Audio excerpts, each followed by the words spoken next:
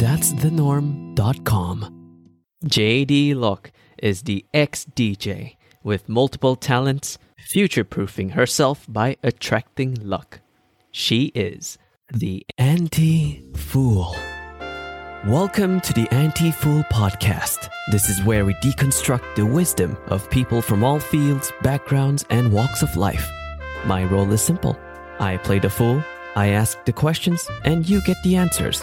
Our guest is the Anti-Fool, the source of wisdom who we will learn from today. I'm on a mission to create the antidote to foolishness so we can understand the world and ourselves better. Wonderful stuff, right? So, shall we? Hello there, this is the king of all fools, Norm here. Welcome to the show. How hard is it to make a career transition? It is very difficult. To be able to do so, you need to have applicable skills to be able to present yourself, articulate the different talents and work experiences that you've had throughout your years in many different industries and presenting that in a great manner when trying to dive into, say, tech. And in this case, we will be looking at an overview of the media industry here in Malaysia, diving into ad tech, as is the journey of JD Locke. JD Locke started her career in media as a radio DJ and has worked as a TV host, MC, voiceover talent, writer, producer, and artist booking manager. And now she is working in the ad tech industry in Singapore. There's a wide variety of industries and fields, but these all have common patterns and skills that she has learned throughout her time, starting from quitting law school to become a DJ on a Malaysian radio program. We talked about how she broke into the media industry from university. We talked about the different intricacies of radio, the field itself, how the presenters communicate with each other, and the closeness of the communities in the audio industry here in Malaysia. And we talked about her times transitioning from position to position, job to job, until she landed a career in tech, out from a traditional industry into a forward-thinking one, overseas in Singapore. This conversation is very informal. We look into an entire journey of what JD has experienced since coming out of university to start off in the media industry. As we go through all the different barriers, the obstacles, the struggles, the bosses from hell, we take a look at the lessons and wisdoms that we can pull out in the moments that she shared with us.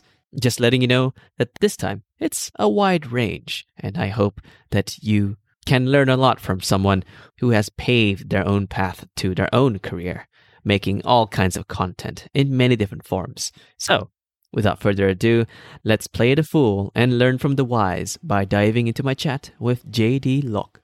I know that you find it pretty difficult to try to explain the fact that you're doing all these things for, like, for example, being an ambassador for Fred Perry, or emceeing events, or doing photo shoots, or, dressing in red for amazing poses for pictorials, etc. I'll try and give you good anecdotes because, yeah, it's been a fun ride. It's been weird and sometimes dramatic, but it's been fun. Okay, so I'll give you the TLDR download, right? Okay.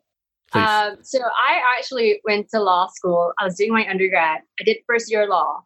And one day Fly FM had this, they called it Flydle. Very original name, of course. But basically it was a nationwide DJ search, right? We don't really call ourselves DJs because we don't spin. We're more like radio announcers. Okay, so basically Flydle had the search. And it was to be the partner for this guy called Hafiz, who's still on Fly in the morning now. Okay, so I heard the ad many times. I wasn't like a super obsessive radio listener. I was like you drive and then you listen to the radio. So I kept hearing this ad, right? And then they would play people auditioning, like fake auditioning or real auditioning, I don't know. But like they would play snippets of people going like, hey, the DJ would go, hey, why don't you try to be a Fly FM DJ? And how would you do it? And then they would give it their bit, right? And it would be so terrible. It'd be so bad. And I kept hearing these different people do it to the point that I was like, yeah, I bet I could do it. Like, I bet I could do it better than these people. But it was like a passing thought. It didn't like actively, because I wanted to be a lawyer, right? So like, I was just like, and I forgot this part. I did radio as a child. When I was like 10, 11, I think 11, RTM. Back then it was called Radio 4, now it's called Trax FM. So Radio 4 did this thing. There was this lady called Philomena. She had a show called like Kids Hour. She had auditioned us in my school, and I went to like a public school in Subang, so not very exciting, right? But somehow auditioned in school, and it's funny because when I was in primary school, I was also on this MTV7 game show. So like there were things happening, right? This is like years and years ago. This is like more than 20 years ago.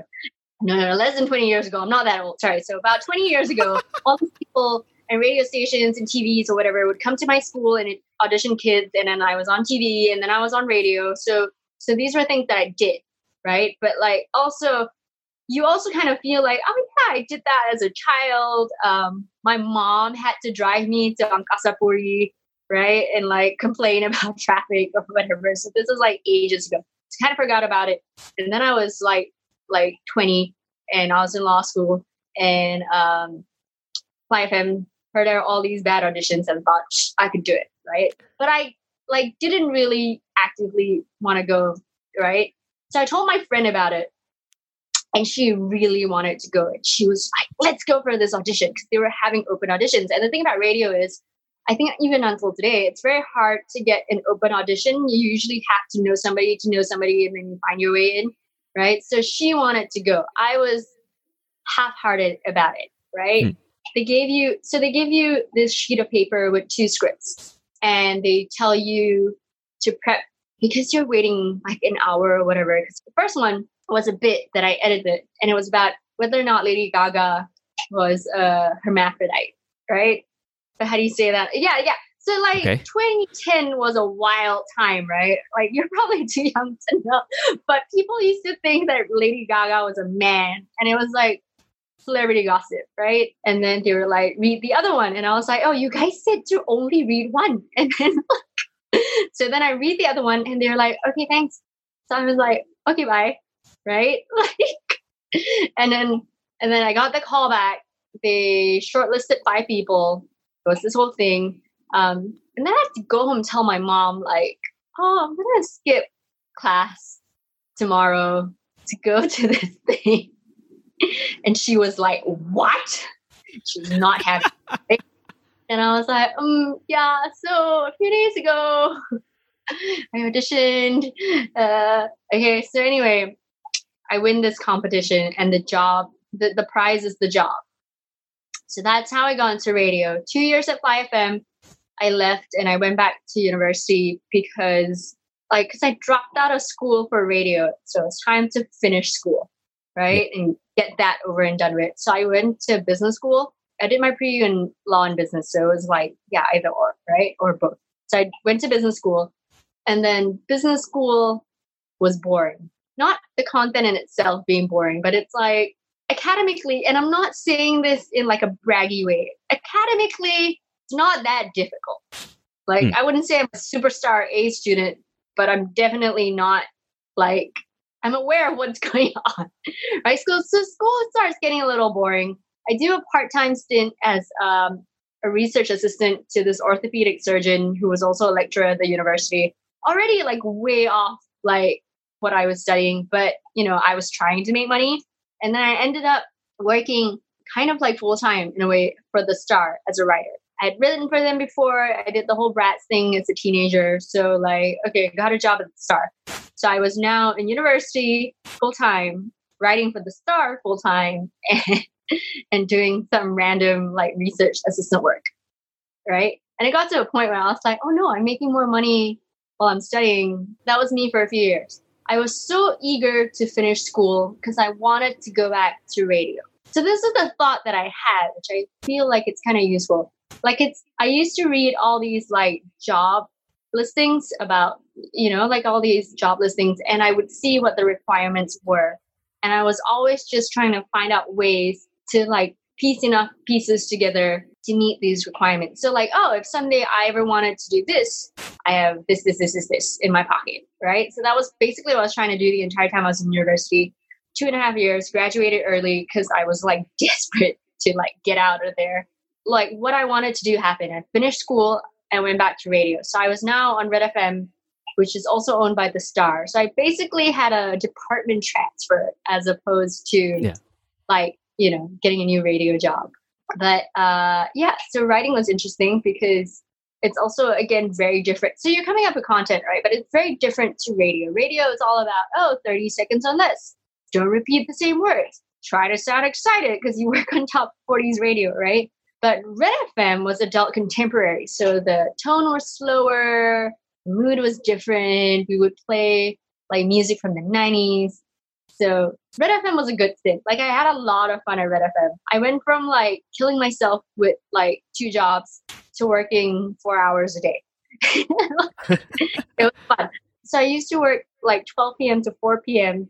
and I would go and watch like movies on a Wednesday night at 11:30 p.m. And I remember like once even the girl at the counter was like, "Do we have to work tomorrow?" Me and my friends were like bums. Like we seemed like we were bums, right? Yeah. So that was fun. So Red FM was really fun. Red FM closed down. So this is where things start to shift. Red FM closes down. Part of me hopes your podcast gets really famous because like that'd be good for you, but part of me hopes it doesn't because I don't want people to hear what I'm about to say about them. But so Red FM closes down. We go to this meeting and they tell us that like, oh, your last day is at the end of the month, right? So you suddenly have 9 radio announcers without a job.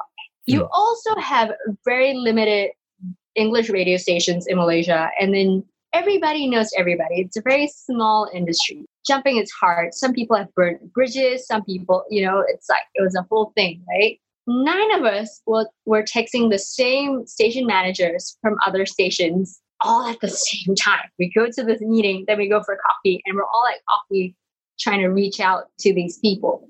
And all these other guys play it cool. They're like, hey, let's do lunch. And then the station manager from like Astro will be like, oh, what's up, bro? And they'd be like, oh, nothing much. Like, let's catch up, right? And like they were all trying to play it cool. I went with a very different approach. I said, hi, we've all lost our jobs. The station is closing down. I need a job, right? And I got an immediate response. So this guy who used to be head of one of the bigger stations, he just said, no, JD, like, my lineup is full. I don't have work for you. Go to this other station. So I go to the other station. I get hired on the spot.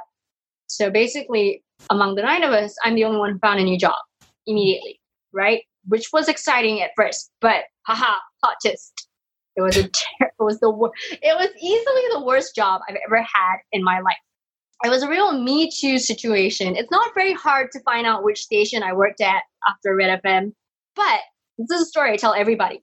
I go to the station and they go, oh, I don't have an announcer job for you. I have a producer role for breakfast.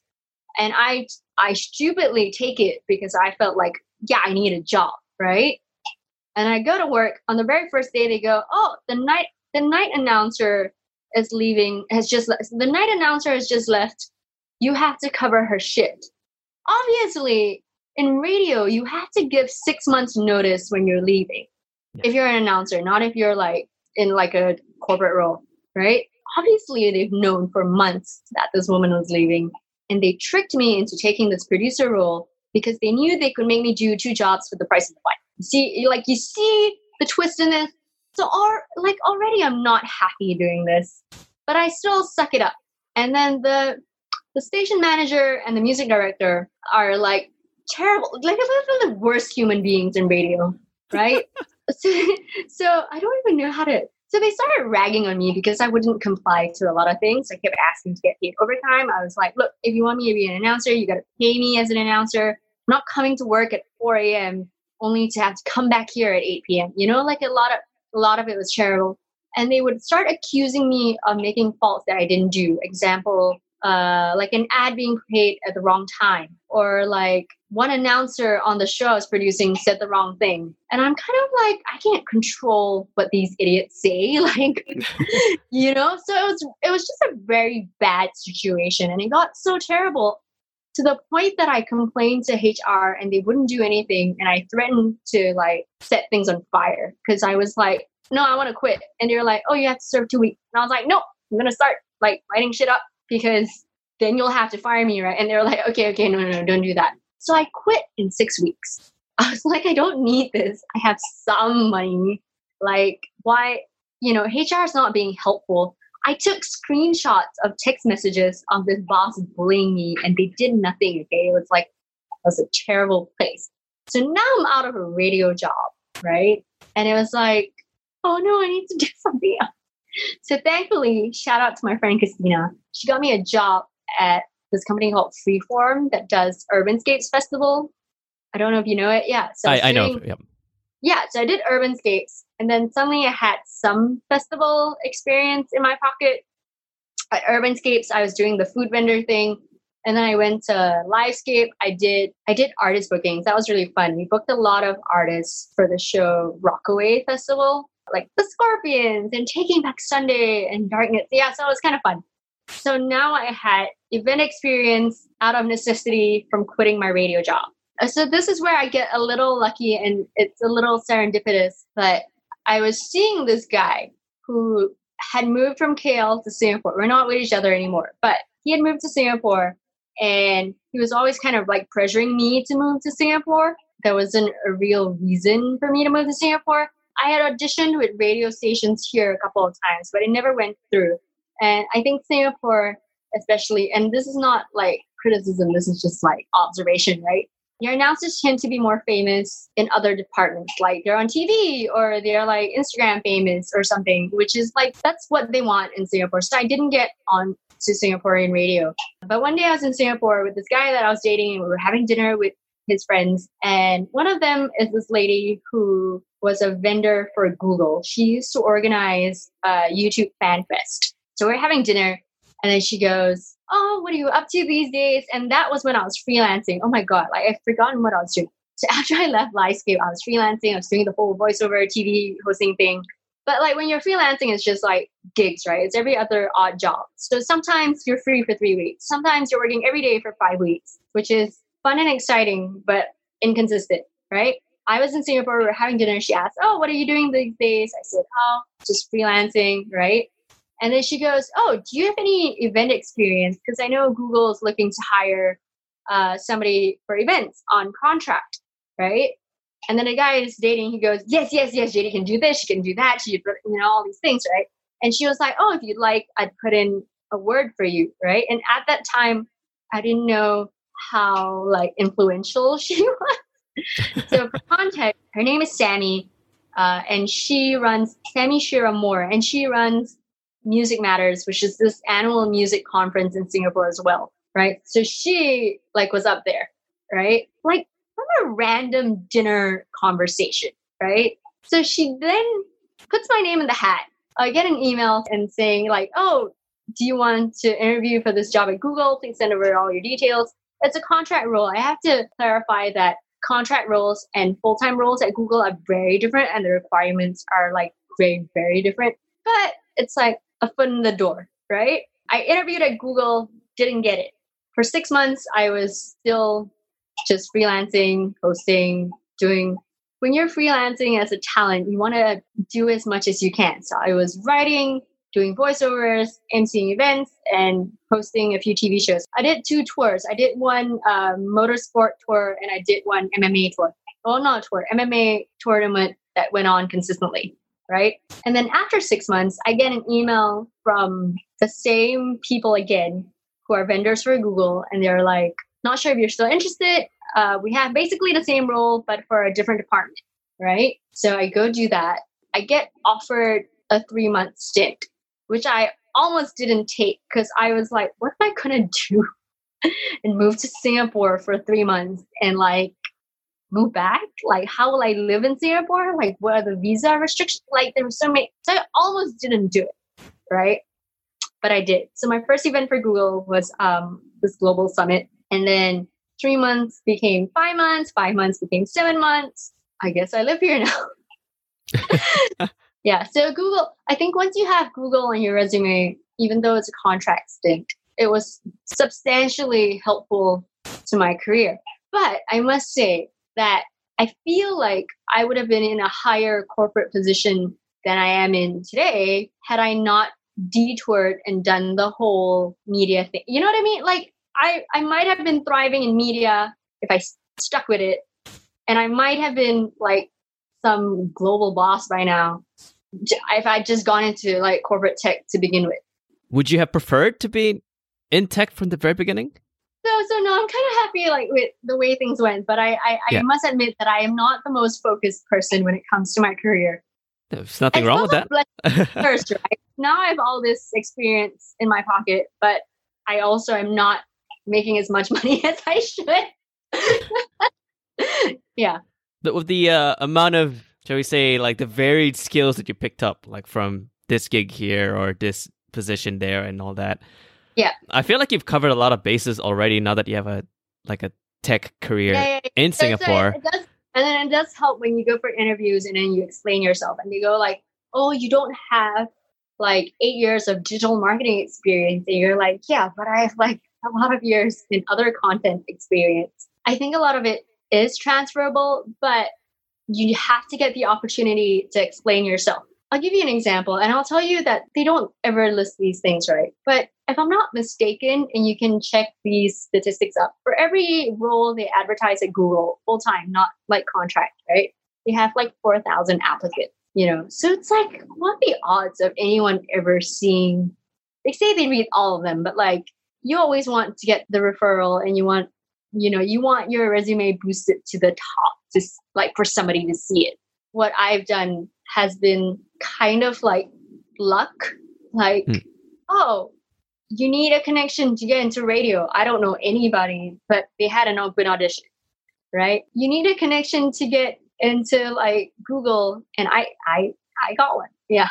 So if you were to maybe let's just go back to the beginning a little bit. If you want to try to tap into the media industry, at least in Malaysia, and I'm gonna play the fool, right? I know nothing about the media industry here, right? And I want to connect with the people there, right? The network people. You said that a lot of them know each other, right? Because it's such a small world, and it's a small but well-connected world. From your case, or from your perspective, what's the best way to get that foot in the door? Or what's the best way to network? Like, how should I start?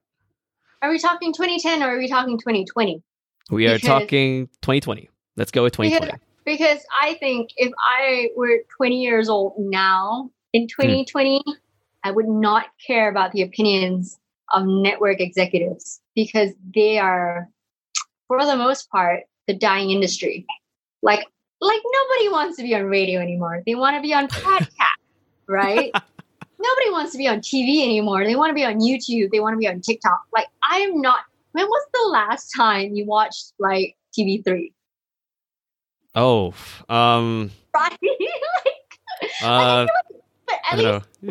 At least like newspapers, right? Like I still read the news. I don't physically buy the newspaper, but I will read news from legitimate news websites, right? But like, who wants to be on TV? And who wants to be on radio?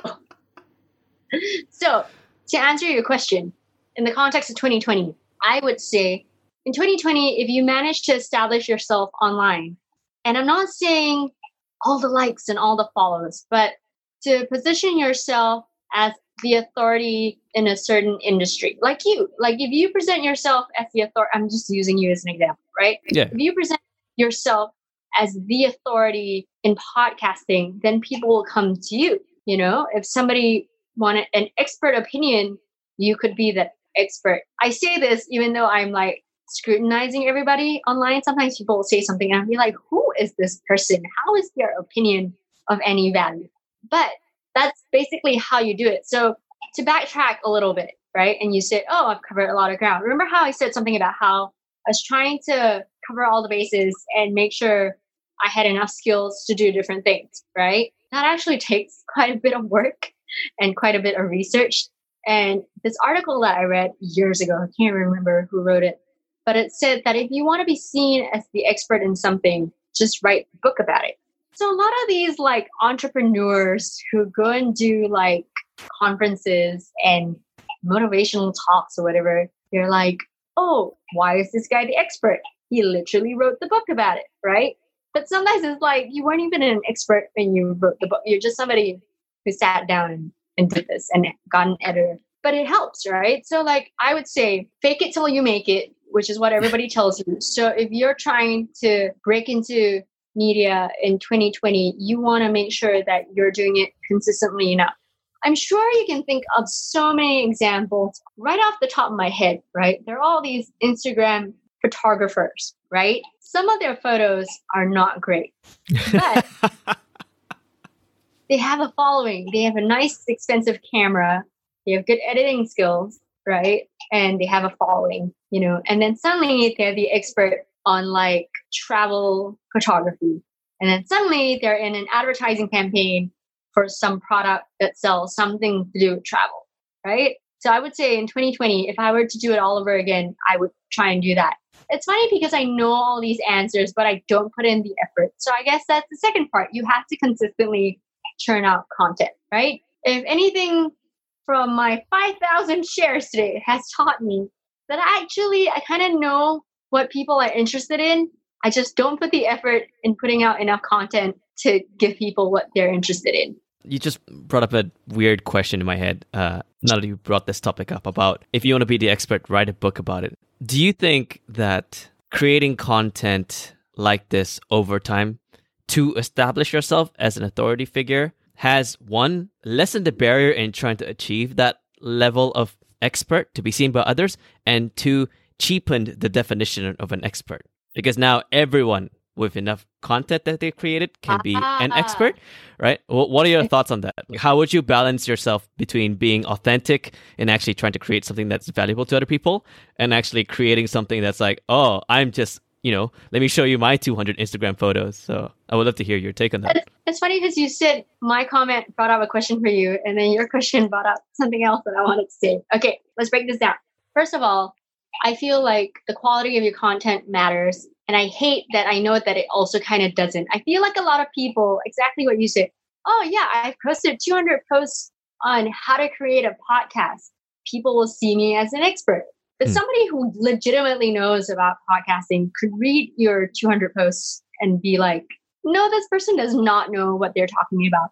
Which is why you have like Donald Trump in power and you have anti-vaxxers, right? It's like the sad case of the world today. Okay. Right? So like I know what your question is. I don't have a valid answer because my opinion is moot at this point. Like I judge, right? But then I can't control what other people think. So sadly, you kind of have to play the game a little bit. And now this is where I'm going to tell you how your question has reminded me of something. So a lot of people, almost every interview I go to these days, a job interview, not content interview, right? Every interview I go for these days, people ask, oh, you've worked in media for so long. Why would you give that up? And the phrase like, give that up implies that, oh, I'm letting go of this big, great thing, right? When I actually don't feel that way. Remember how I told you the story of my colleague and the t-shirt and all that?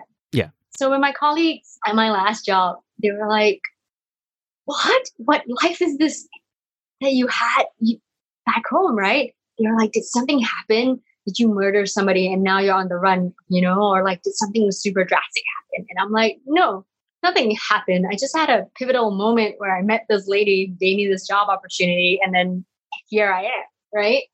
I was getting very jaded with coming up with content because, and you can see these examples very clearly in like BuzzFeed and CNN, right? CNN recently posted an article about how Eminem posted an album out of nowhere. And to me, that was very not CNN content. It was an obvious low-hanging fruit to try and appeal to the masses, even though I don't know if Eminem himself still appeals to the masses, right? Every time you see a BuzzFeed article, you'll see all these comments about people hating on it, but you still see them write it because people still read it and people love to hate it. So I was getting very jaded with media. I felt like I'm not an Instagram influencer, right? I don't, it's too it is fun to post out like photos, I guess, but it's also very exhausting. I'll go on holiday and make my sister take 100 photos of me. And then by the time I get home, I don't want to edit or post any of them. You know what I mean? So it's like both fun, but not, right? Like, so I was getting very jaded. I was kind of fed up of the idea of like doing content for the sake of getting listeners or readers or watchers and viewers, right? as opposed to doing things that I kind of like, right? And I didn't like this constant competition. I didn't like the fact that like, oh, I was not getting jobs emceeing or getting paid as much as somebody else because I didn't have like 100,000 followers. So a few times it happened. Like people would ask me whether or not I want to MC this event, and I'll give them a quote. And they'll be like, oh, but so-and-so is quoting the same amount. She's got 50,000 followers. And I'm like, yeah, because she posts like hot photos of herself every day. I don't do that. But also, she doesn't speak for a living. You're like, they're not the same thing. How does the number of people following me on the internet have anything to do with how eloquently I can host your event? The logic is flawed, right? I kind of get where brands and like companies are coming from. Like I see what they're trying to get at, but I it's something I cannot provide, which is why after a while I was kind of like, oh yeah, maybe I can work a job where I get paid for merit and like work as opposed to like how many people liked a photo that I posted today. And also I ultimately felt like I was trying to learn something new. Like when you work in radio, you find that a lot of people have very specific skills through radio. Radio and podcasting, slightly different. I guess transferable skills, but still slightly different. And like I said, radio is dying. So a lot of people don't have different skill sets. It was kind of like a wake-up call for me. Like observing like people that I know personally who can't do much outside radio are relying on an industry that doesn't want them anymore in a way. Yeah. So that was another reason why I was like, yeah, I could easily give this up. So did you think that it was a lot more important for you to future-proof yourself by honestly like just switching industries, right? Going straight to tech. Yeah. It's a thought that I have every single day. So I'll give you I hate how everything revolves around COVID-19 now, but it does. So a lot of my friends who were freelancing now are out of work. There are no events. Nobody's posting anything, right? Oh, if I was still I keep thinking about it. Like if I was still freelancing, if I was still hosting shows, I would be completely out of work right now. Yeah. And people have bills to pay, right? And people have like kids, and I don't have kids, but other people have kids and parents and dependents, right? And it's like really scary. So like every day I'm so thankful. Like I'm so relieved for not working in media full time. It's really fun. Media is very, very fun work, but it is terrifying to me what all these media folks that I know are going through now. Yeah, it's not exactly stable compared to something that is much more predictable like tech, and that spans into so many different subfields, right? It's not only just ad tech, it could be fintech or something else. When you're stuck in one field or one narrow medium like radio, and you're only stuck in that one context and you don't have the capability to transfer over to somewhere else, or you lack the will to do so, it's a lot harder to protect yourself. So props to you for making a jump. Even if you say that it's by luck, in the end, even if it's by luck, it's up to you to decide, right? Whether you're going to move to Singapore, right? Whether you're going to say yes from your friend Sammy, who would give you that offer. Is there any advice that you could give to someone who may want to future-proof themselves from graduating? Or, well, maybe not like 2 years in business school full-time at the same time, but maybe a little bit more safer. I wouldn't do that again. I would not. I did not sleep for years. This is a question that I find my friends sometimes don't get, but like a lot of my friends do as well. Because of the internet, almost everything is accessible these days. There are 1,000,001 courses, and you could just sit. Like some of them are free. Like I think like Harvard just released like all their like e-learning courses for free or something like that. Yeah. edX is all free. Yeah. edX is free, right? Skillshare is giving people 2 months. Domestika is like having sales. Like I think you can do like a Twitter, even in ad tech, right? I think you can do a Twitter search.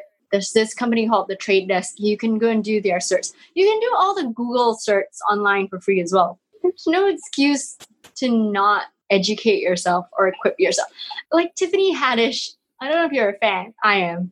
And in like one of her stand-ups, she said how she turned down like a degree at NYU because she realized she could learn everything on YouTube without having to pay, which is to some extent very true. Like, not in corporate. I guess like corporate still wants to see that piece of paper that says you had a degree. But like, there is so much that you can learn. Like, how many people learn how to play the guitar or piano from watching YouTube, or learned how to edit videos? I learned how to set up podcasting gear from YouTube.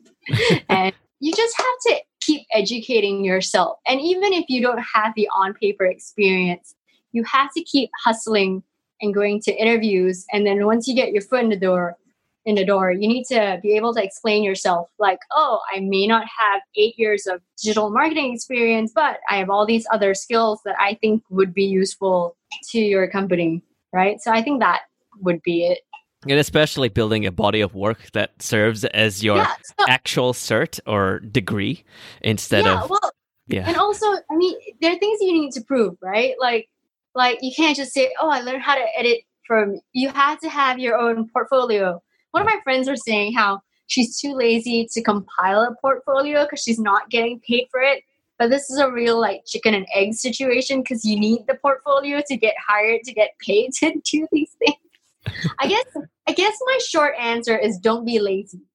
Well, okay, right. That's pretty sound advice for anyone who is about to start their career and wanting to dive into either the media industry or the media industry of 2020, where you can really stand out by creating your own like corner of the internet, or like try to decorate it in your own way. Yeah.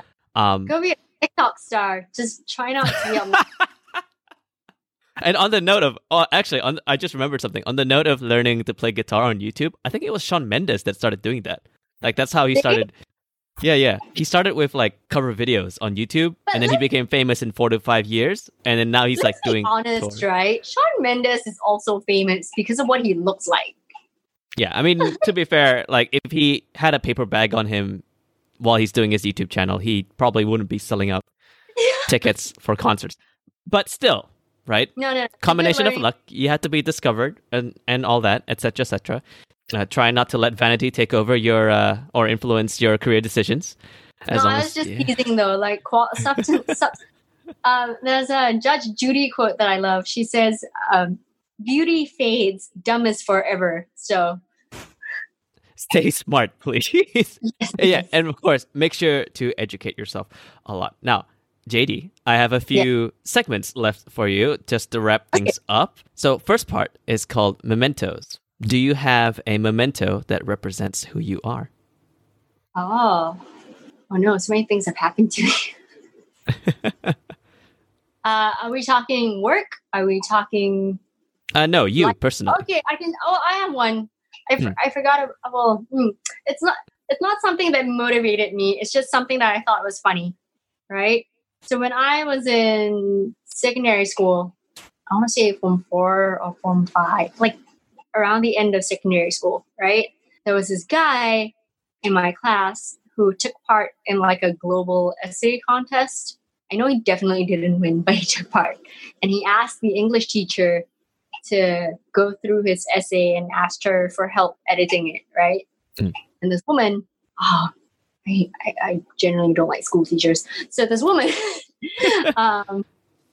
she, like, while she was praising him, right, she took it upon herself to insult me by saying something along the lines of like, oh yeah, JD wants to do so many things, but she doesn't want to put the effort into it, implying that I was lazy and didn't want to take part in this contest or whatever. And I kind of felt like, like, why would you, like, as an adult now, like when you're 17 or 16, you don't really think too much about it, right? Like you're immature yourself. But like now I look back and I'm like, why would any grown ass woman say that to a child, right? Like, it's not even like I said something obnoxious and she was putting me in my place. She just decided to pick on me and call me lazy and say that I wouldn't go places because I was not putting the effort.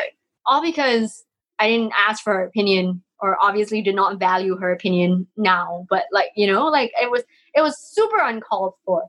And it was something that did not motivate me at all because I did not care about her opinion still. But I thought it was hilarious how, oh yeah, just 3 years ago, this woman said this. And then I became the youngest radio announcer in the country because I won a contest and beat like so many people in the country. Like what? Like, why would you? So like most people, and then when you read success stories, right, of all these like basketballers and businessmen, they always quote some teacher or some relative, some adult who wronged them, and they were on a mission to like prove them wrong and show their worth. And like, it's very funny to me because I've never had any of those motivations. I just think that it's funny how like someone can make a remark like that and it can just turn out to not be true entirely. I like how your memento is essentially like an oxymoron, right? It's like, oh, she was making fun of you. It didn't happen. Too bad. Yeah, like water off a duck's back, right? Like people insult me all the time. Oh my God. Like so many people have been so rude to me. One lady, again, there are a lot of stupid adults when I was a teenager. Some lady who was a friend's mom, or rather I'm not friends with her anymore. But this lady basically called one of my friends good looking and then called me ugly. Okay. She said, I don't understand why. But she called me ugly. She said my face was very flat. I know this is a podcast, so you can't see what I look like. But she said it to my face. She was trying to praise my friend, right? And she goes, she sings my friend all these praises and how pretty she is and how great she looks. And then she looked at me and she was like, oh, sorry to say, this one, cannot, her face very flat. And I was okay. So again, I was like, okay, that was rude, but like, why? Like, and then a few years later, I come out in a men's magazine. Like, yeah, okay. So I know it sounds like an oxymoron, but I think the point is that like, you shouldn't be so hung up about what people say.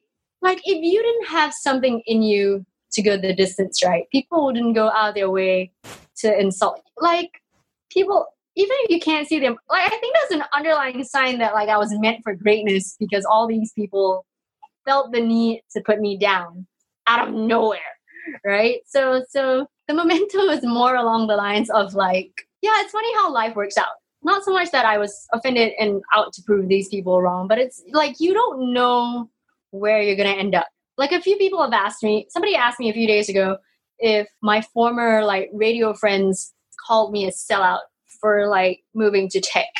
And I was like, no, like quite the opposite. A few people asked me when I was in Google if I could hook them up for collaborative projects with Google.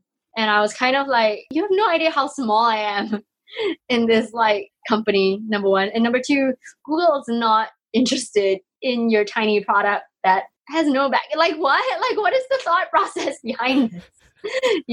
I think that was the point. The point is you don't know where you're going to end up. If people are saying nasty things to you out of nowhere, that's probably a good indicator that you are seen as some sort of a threat in a way.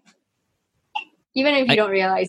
You know how people are all about energies and manifesting and the law of attraction? That's like the hippy-dippy thing of the moment, right? If you want this to come true, you have to focus your mental energy on it and then it will manifest and be yours. And I think I didn't do that, or if I did that, it was subconscious for sure. And, there was no me going power posing and me like desperate to be something or other. Like it just happened, So like, it's probably a good sign if people are saying bad things to you. But I think the funniest part, this is a better memento. I don't know why I didn't say it earlier. You can scratch everything I just said. In the entirety of my childhood, right? Because kids are not very imaginative when they're mocking people. They used to call me DJ JD, right? Why? Because my name is JD, right? So they call me DJ. Like it was, kids are not very imaginative. They're not very creative when it comes to teasing people. I was called Jedi. I was called JD Virus, but I was also always called DJ JD. And then when I went for this 5M thing and they shortlisted these 5 people, one of the tasks that you had to do, right, for this 2-week competition was to come up with like a promo liner that would play on the station on repeat. And the question was, why should you be Fly FM's next DJ? So all these other contestants and finalists would say things like, oh, because I'm really fun. Oh, because I'm kind of cool. Oh, because I have jokes or whatever it was. And mine was, oh, you should vote for me to be your next live M DJ because then my name would be DJ JD. And guess who won? Obviously, I hated it as a child, but it worked out. You ever thought that kids teasing you back then is what manifested allowed you to start your career? Like, that's the strangest thing. all their collective energies of mocking me has amounted to a career. I guess that might be related to the next thing I was going to ask, which is something called walkaway wisdom. So say that we walk away from this conversation right now and I go and meet somebody. I become friends with them. And in the process of deepening my relationship with them, I get vulnerable. And I tell them part of my life. And part of my life is this conversation right now. I guess maybe it's a little bit of a mix of everything that you just said prior. But is there a piece of wisdom that I can tell them that represents who you are? Oh my gosh. Such a deep question for such a shallow person. Now I'm more interested in the answer now. Okay. Oh, I'm so excited. Nobody's ever asked me for my wisdom this way. People think I'm an idiot. Oh, I think life, a lot of it is about hits and misses, right? You'll see a lot of people trying to be famous online who will put out content that is really bad, but at least they're trying, right? And I feel like you can't just keep trying the one same thing. You've got to try different things. So I think that is what has worked for me. I've tried so many things that I suck at. I can't cook. You already heard that part. But I'm pretty all right at talking shit on a microphone. So try everything. I think the trick is to try everything. And when you try everything, to give it 100%. I realized in life, like, I haven't had any regrets for things that I've been rejected from or on. And that's because it was never for lack of trying. Like, if I auditioned for a show and I didn't get it, or if I interview for a job and they give you an assignment and I don't get the job, right? To me, at least on what I can control is trying and like giving it like a full amount of effort. So every time I get rejected, because it happens very often, the best consolation I have for myself is that it wasn't for lack of trying. Like, the reason I didn't get it was not within my control. So that would be my parting wisdom. So try everything and try everything with as much effort as you can. All right. That is probably a really nice thing to take away, a really nice piece of wisdom to take away with. And I have one special question for you. Oh, no, there was more. Yes, there is more. Yes, just a little bit more. Just last one. From our mutual friend, Simon Lee. He asks, if you had a choice, would you want A, a successful career, B, to be insanely famous, or C, to find a life partner, and you can only choose one? I know this is me. Oh my God. Okay, so for context, for those of you listening, Simon is my friend from radio that I've known for over 10 years now. We used to work at 5M together, and we now both work in ad tech. We talk to each other almost every other day. He knows my family. Actually, he sees my family more often than I see either my family or him, because they all live in Subang.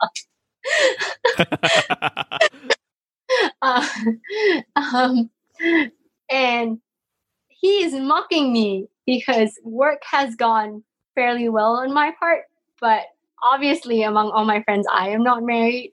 But I don't care. Eliminate C. Eliminate C. Okay. I think I'd go with successful career if success is defined as me liking what I do and making a good amount of money for it. Also, it's kind of ironic because if you are very successful in your career, I guess you get some fame out of it too. But being famous is not the intention. Ironically enough, if you work in media, the fame brings you more success.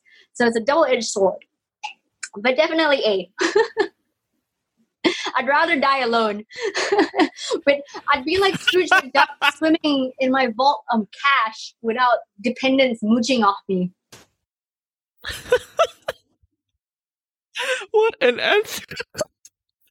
And I like that you call it a double-edged sword. I wonder if that's why you left the media industry. Just because it's like an inverse, right? Like, to be richer in media, you'd probably have to be more famous. You have to have more eyes on you.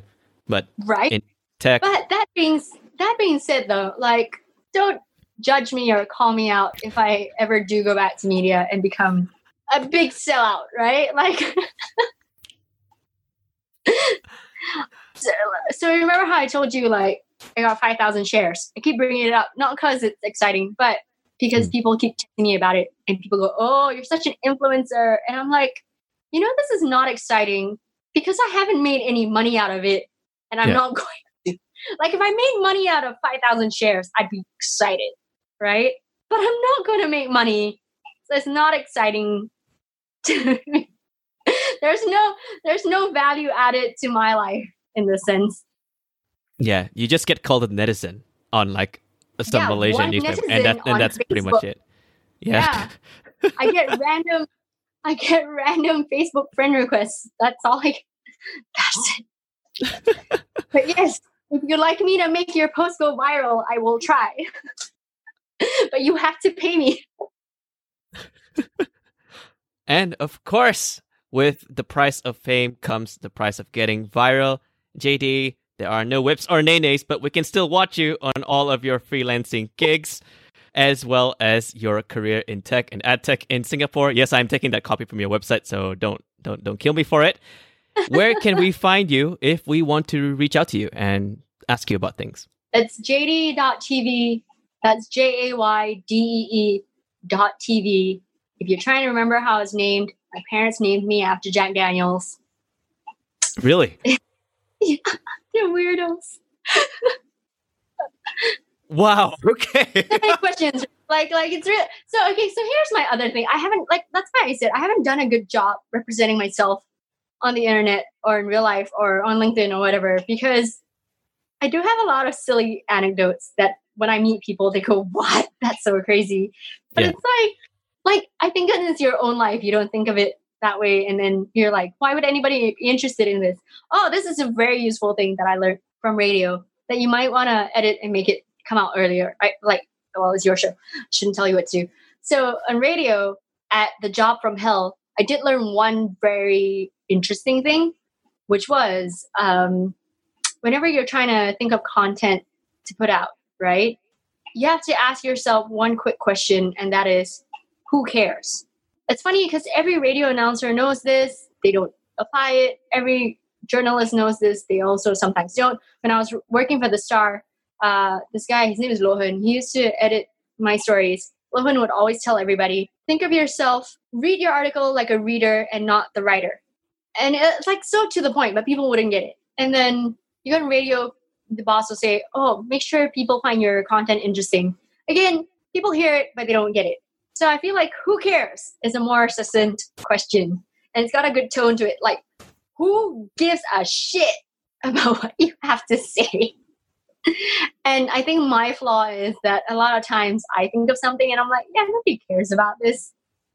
But then I tell people and they laugh, which is like, oh, maybe I should start telling people about these things. You should. I mean, I'm learning quite a lot. Like, even if it's these small tidbits that you've learned from radio or from Jobs from Hell or from maybe the lessons that you've learned, like going from place to place and even the transition to a different career, that's still a lot. And I would still learn about it personally. It makes me so happy that you said that. It makes me so happy that you said you're learning a lot of things. I wanted, while I was transitioning in my careers, I actually did think of becoming like a university lecturer or something. And like my mom, who is an actual associate professor, she was like, no, you would strangle all the students. You don't have the patience for it. So I like the idea of teaching people, but I've been told by the person who supposedly knows me best that I don't have it in me to teach people. That's okay. You can always teach people in your own unique way. JD, thank you so much for coming onto the show, and I will talk to you soon. Thanks. Bye. And that is it, my chat with JD Lock. From starting a career as a radio DJ after quitting law school to lots of transitions through positions within various media companies throughout Malaysia and making the career transition to tech in Singapore. A combination of luck and decision-making, JD does a lot. Known as a jack of all trades, master of some, I feel like I've learned a lot from JD in not only how media companies have worked throughout the past few years, and from her perspective, growing up in that kind of career, starting her career in that industry, but knowing about the different intricacies of radio, of the volatility of radio presenters if they suddenly get retrenched or suddenly get fired and they lose their job. Like, what do they do? And the closeness of a community of people who are working in radio, working in the audio industry. Finding a way to get a foot into that door through a body of work is one of the best ways to start off your career and attract luck, just as JD would. We went through a lot of topics, so I hope you learned a lot from what JD has to say. And if you did, all is well. Stay warm, stay lovely, and I will see you in the next episode. Your foolish friend, Norm. Thank you for listening to the show. Anti-Fool is hosted, produced, and edited by me, Norman Cella. You can find out more about the show at thatsthenorm.com/antifool.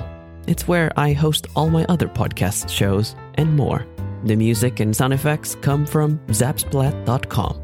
If you have any questions, recommendations for guests, and more, hit me up on Twitter at Norman Cella or on LinkedIn as well. There is only one of me in the world. I'm sure you can find me there. I love connecting with people and having warm, meaningful conversations. Don't be foolish, all right? Cheers.